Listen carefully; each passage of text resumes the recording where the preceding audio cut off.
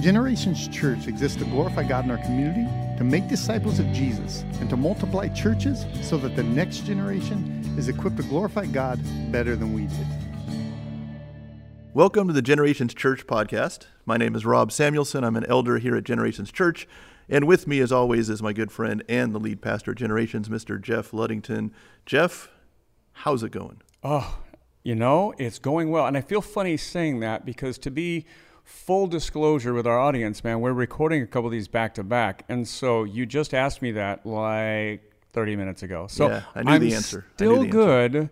We're still here. And I'm still excited to be doing this. So what do you have lined up for this episode? Right. And it's a beautiful day out. And yeah, we're in here recording podcasts. But yeah, it's all good. So here's the question again. We're in the middle of a Questions from the Classroom series. We're answering questions from high school students. And here's the question for today. Does God ever stop pursuing us if we consistently turn away from him? Is it too easy to just go, yeah, quit running away from God? Okay, so it's too simplistic to do that. So hey, how about this? How about 4 ideas that we can tackle inside of this?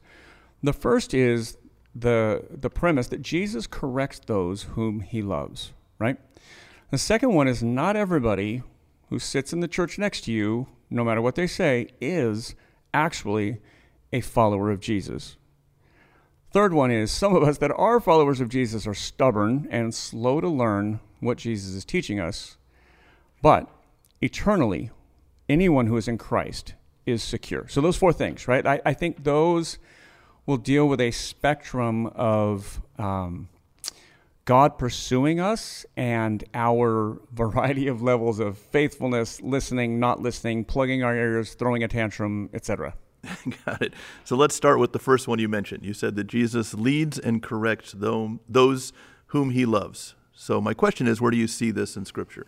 Yeah, so from Genesis to Revelation, that's where I see it. I mean, everywhere, God chasing down crazy people, which is all of us. So I think a clear one, Revelation 3, and I also like to use this verse because it's often misused, and so I can say, hey, here's the correct context for it.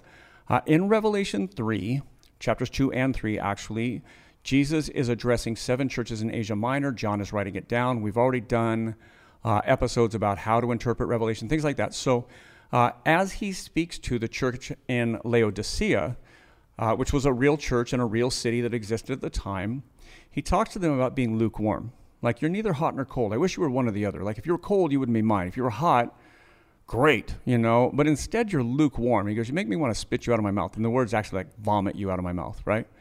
But he goes on, he says, those whom I love, I reprove and discipline. So be zealous and repent. Behold, I stand at the door and knock. And this is the part I think is misused. This is often used. People will say, listen, God is calling you, and like in an evangelism sense. God wants you to become a Christian today.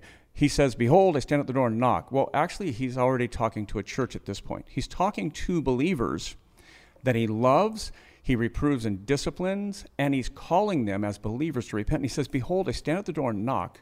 If anyone hears my voice and opens the door, I will come in and eat with him and he with me.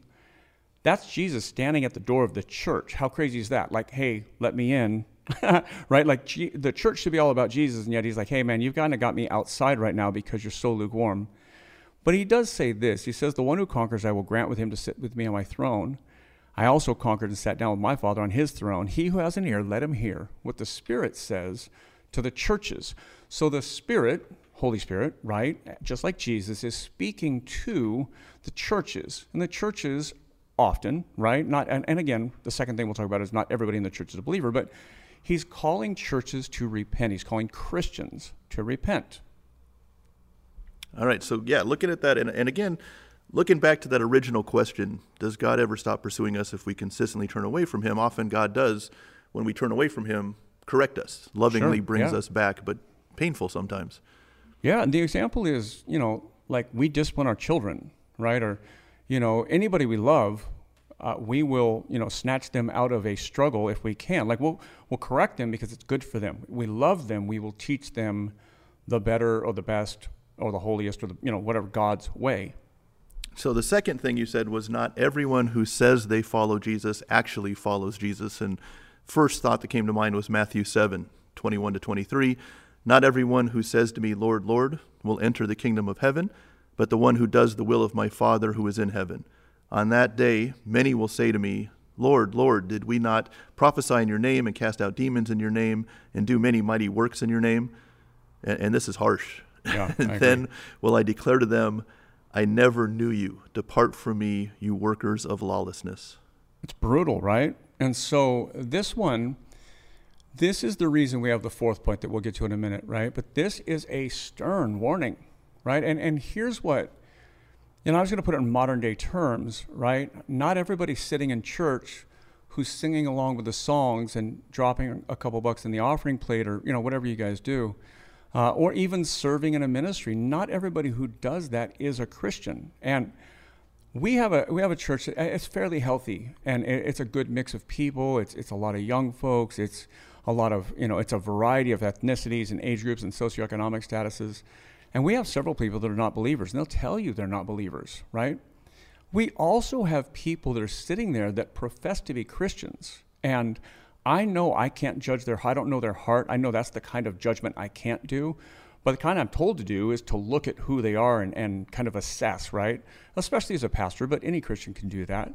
And I see people that profess to be Christians, and I see no sign of following Jesus in their lives. And I don't mean, you've been a Christian for 5 minutes and you just don't look like Jesus, right? But I mean people who have been walking with Jesus, or let me rephrase that. People have been professed to be Christians for a while who haven't changed, and they look exactly the same. And and so again, it is God only who can judge the sincerity of their heart. But what I see is people who are not repentant of anything and not changing. One of the actual definitions of a saving faith is a faith that transforms you. It's not works that we do, but what we believe will change how we live, right? And I always use kind of a dumb example, but if I believe the electricity over there in that wall is dangerous, I won't lick my finger and stick my finger in the socket, right? I'm going to be more cautious. If I believe fire will burn me, even if I have to cook or build a fire or do something, I'll be cautious, right? And so it will change. My belief will change the way I act. And we will see that. And so if I truly believe in Jesus, Jesus will, if he loves me, he'll discipline me. We've already said that. And if he does, and I truly believe in Jesus, then I will change. And so repentance is a mark of a true Christian, right? That we don't repent in order to be saved, but those who are saved do repent. Does that make sense? Yeah, so does that mean that these people we're talking about who don't repent, does this mean that they were never followers of God? They don't belong to God at all? Yeah, it's a great question. And so I would say there are many, I'm not going to put a number or percentage or anything crazy on it, but many who profess to be Christians who are not, right? There's a famous story, the most famous preached message by Jonathan Edwards, 200 years ago, right, in the Second Great Awakening, was a sermon called Sinners in the Hands of an Angry God, right? And Edwards preached this sermon at a church full of people who profess to be Christians, and it's a crazy number, like 60, 70% of them came to faith that day. We're talking elders, leaders, people that have been professing to be Christians for a long time. They didn't understand what actually being a Christian meant. And so, yes, a lot of people that sit in churches every Sunday are not Christians. That's just true. And then that's not true of everybody. And we don't look at the outside and immediately assume, oh, they're not a Christian. That's not, again, heaven and hell, only God gets to determine that. And the Bible is full of examples of people just like you and me and everybody listening that are stiff-necked and hard-hearted. That's two images we get. In Exodus, God is so mad at the people of Israel because he's been leading them and miraculously caring for them, right? And then they make an idol of a golden calf. And God actually says to Moses, go down for your people who you brought up. Like, hey, it's like saying when you're mad at your kids and you look at your wife and go, your daughter did this, right? So it's that. But he says, listen, and the Lord said to Moses, chapter 32, verse 9, I have seen this people, and behold, it is a stiff-necked people, right? Stiff-necked. And they are stiff-necked. They don't listen to me. They've got their head turned away. They're not listening to me. And Paul writes to the church in Rome, he says, do you presume on the riches and kindness and forbearance and patience, not knowing that God's kindness is meant to lead you towards repentance, like God's love and discipline should change you? But he says, but because of your hard and impenitent heart, you're storing up wrath for yourself, right? So stiff-necked, hard-hearted is both applied to people that are believers as well, right? And so I think the warning is that we're guilty of that. So if we're looking around and we're saying God is saying this, God isn't saying it to other people, God is saying it to us. Repentance is for us, whoever the us is, right? If you're not a believer, repentance is how you become a believer, really, right? Jesus makes you a believer, and your first step is repentance, right? So if you're a believer, ongoing repentance is a part of our lives. None of us have arrived. I don't care if you've been walking with Jesus for 100 years, you're still full of sin, right? You still are called to repentance. And if Jesus loves you, he's going to continue to lead you towards him, which is going to require repentance. Right. So the question, does God ever stop pursuing us? There's some scary warnings in here. And so I guess I'd like to close with something that is... You're going to close with a freak out warning verse and make everybody scared to death? All right. I think we need some comfort. We need some reassurance. I think, how do we know we belong to God? Is there good news, I guess, to close with? And I just think back on a sermon you preached not too long ago in our series on Kings and Prophets from 1 Samuel that says, "Now the Spirit of the Lord departed from Saul, and a harmful spirit from the Lord tormented him." So it does seem like God stopped pursuing him. So how would you deal with that, with what we're talking about? So let me take this back to the gospel.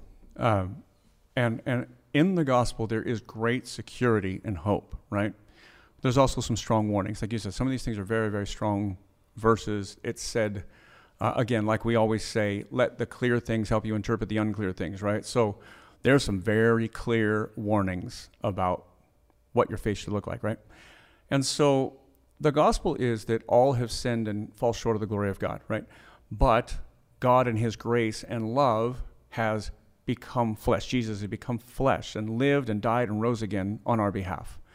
And so in his death, he covers our sin. His resurrection, he gives us new life. He lived a sinless life, becoming a perfect Savior for us, right? So as Jesus accomplishes all this, he ascends back to heaven where he says, I'm going to pour my Spirit out on you.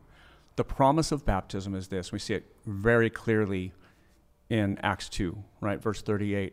Repent and be baptized, every one of you. And that's a bunch of people ask, and they're Jewish people, a bunch of people ask ask Peter, how do we follow this Jesus? And he says this, and it's Acts 2:38.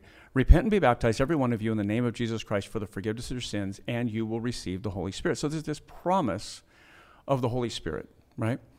And so the Holy Spirit then becomes the voice of God inside of us, leading us, transforming us, applying the power of the gospel that God has ordained and Jesus has accomplished, applying it to our lives, right? We call that sanctification, or becoming more like Jesus, or, kind of working through our sin. And so we see glimpses of people who God is using, and Saul is one of them, and he's a horrible example, right? He starts off good, and then it's tragic. Like, it doesn't take very long, and he becomes the bad example really quick and really bad. And then, like that verse you said, now the Spirit of the Lord departed from Saul, and a harmful spirit from the Lord tormented him. And so it may not be talking about heaven and hell here, right? God called Saul to be king, and then empowered him to be king through his Spirit, right? And then he blew that, and he ran from God, and he continued to disobey God. This isn't like the first thing he did wrong. This is 25 things in, right? And so big epic failures. And it says, so God pulled his Spirit. And what I see here is removing the gift of the empowerment of being king, not necessarily eternity, right? And then it says, and a harmful spirit from the Lord tormented him, right? What I see here is God provoking Saul to return and repent, right? A harmful spirit doesn't necessarily mean now he's demon-possessed and going to hell. I think we read into that, right? He takes away his empowerment, and then he provokes him to repent. And that's what I see in Saul's life. I think the gospel gives us great security, and some of the clearest teaching on this, right? Jesus says, I told you, but you don't believe. The works that I do in my Father's name bear witness about me. This is John 10. But you believe because you do not believe because you're not among my sheep. He says, you're not my people. You don't believe. That's those people that are sitting there in church and they never really have that relationship with Jesus. At the end, they're like, hey, I went to church. I sang the songs. I gave money. Why don't I get to go to heaven? Because I never knew you. He said, you're not my sheep, right? That passage goes on. He says, my sheep hear my voice and they know me and they follow me.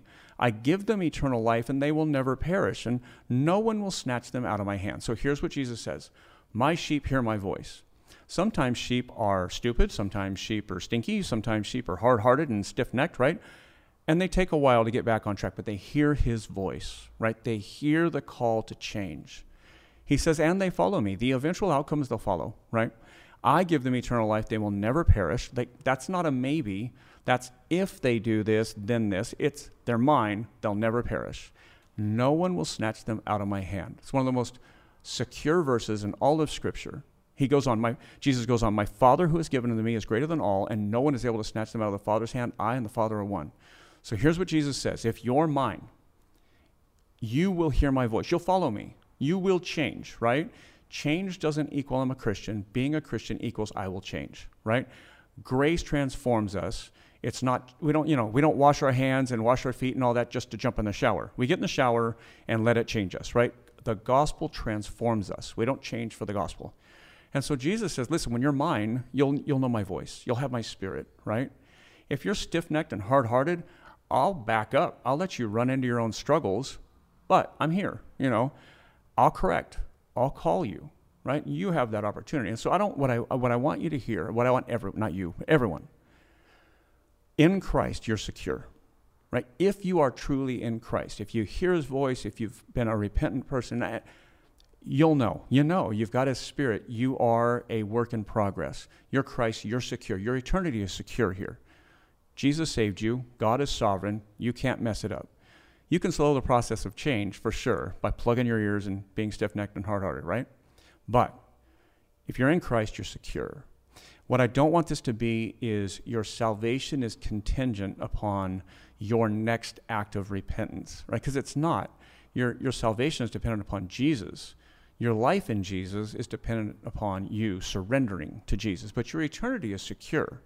In that same series, we talked about walking through the penalties of your sin, even when you're forgiven. Even when you're going to heaven, you still make bad decisions. If you drive drunk and you hurt somebody, you go to jail, right? And you can be forgiven, you can go to heaven, but you still have to go through that jail sentence, right? You have to walk through the penalties. But our salvation is secure. If you're truly in Christ, our salvation is secure. Yeah, that's a great place to end. I always love when our podcasts end with that hope and comfort of knowing that God's grace is secure, that if we are that one sheep that walks away, he will pursue us and bring us back. There may be correction, right? Loving correction, and we may not like it, but we are his. We belong to him, and nothing can take us away from him. So let's end there. We want to thank you for listening. Again, we release a new episode every Tuesday. If you have questions at generations.email is where you can send those. And we'd like you to share this episode. Sit down, listen to it with someone else, talk about it, like it, subscribe to it, leave us a comment if you would like to. And we pray that God will bless you this week, and we hope you'll listen next week.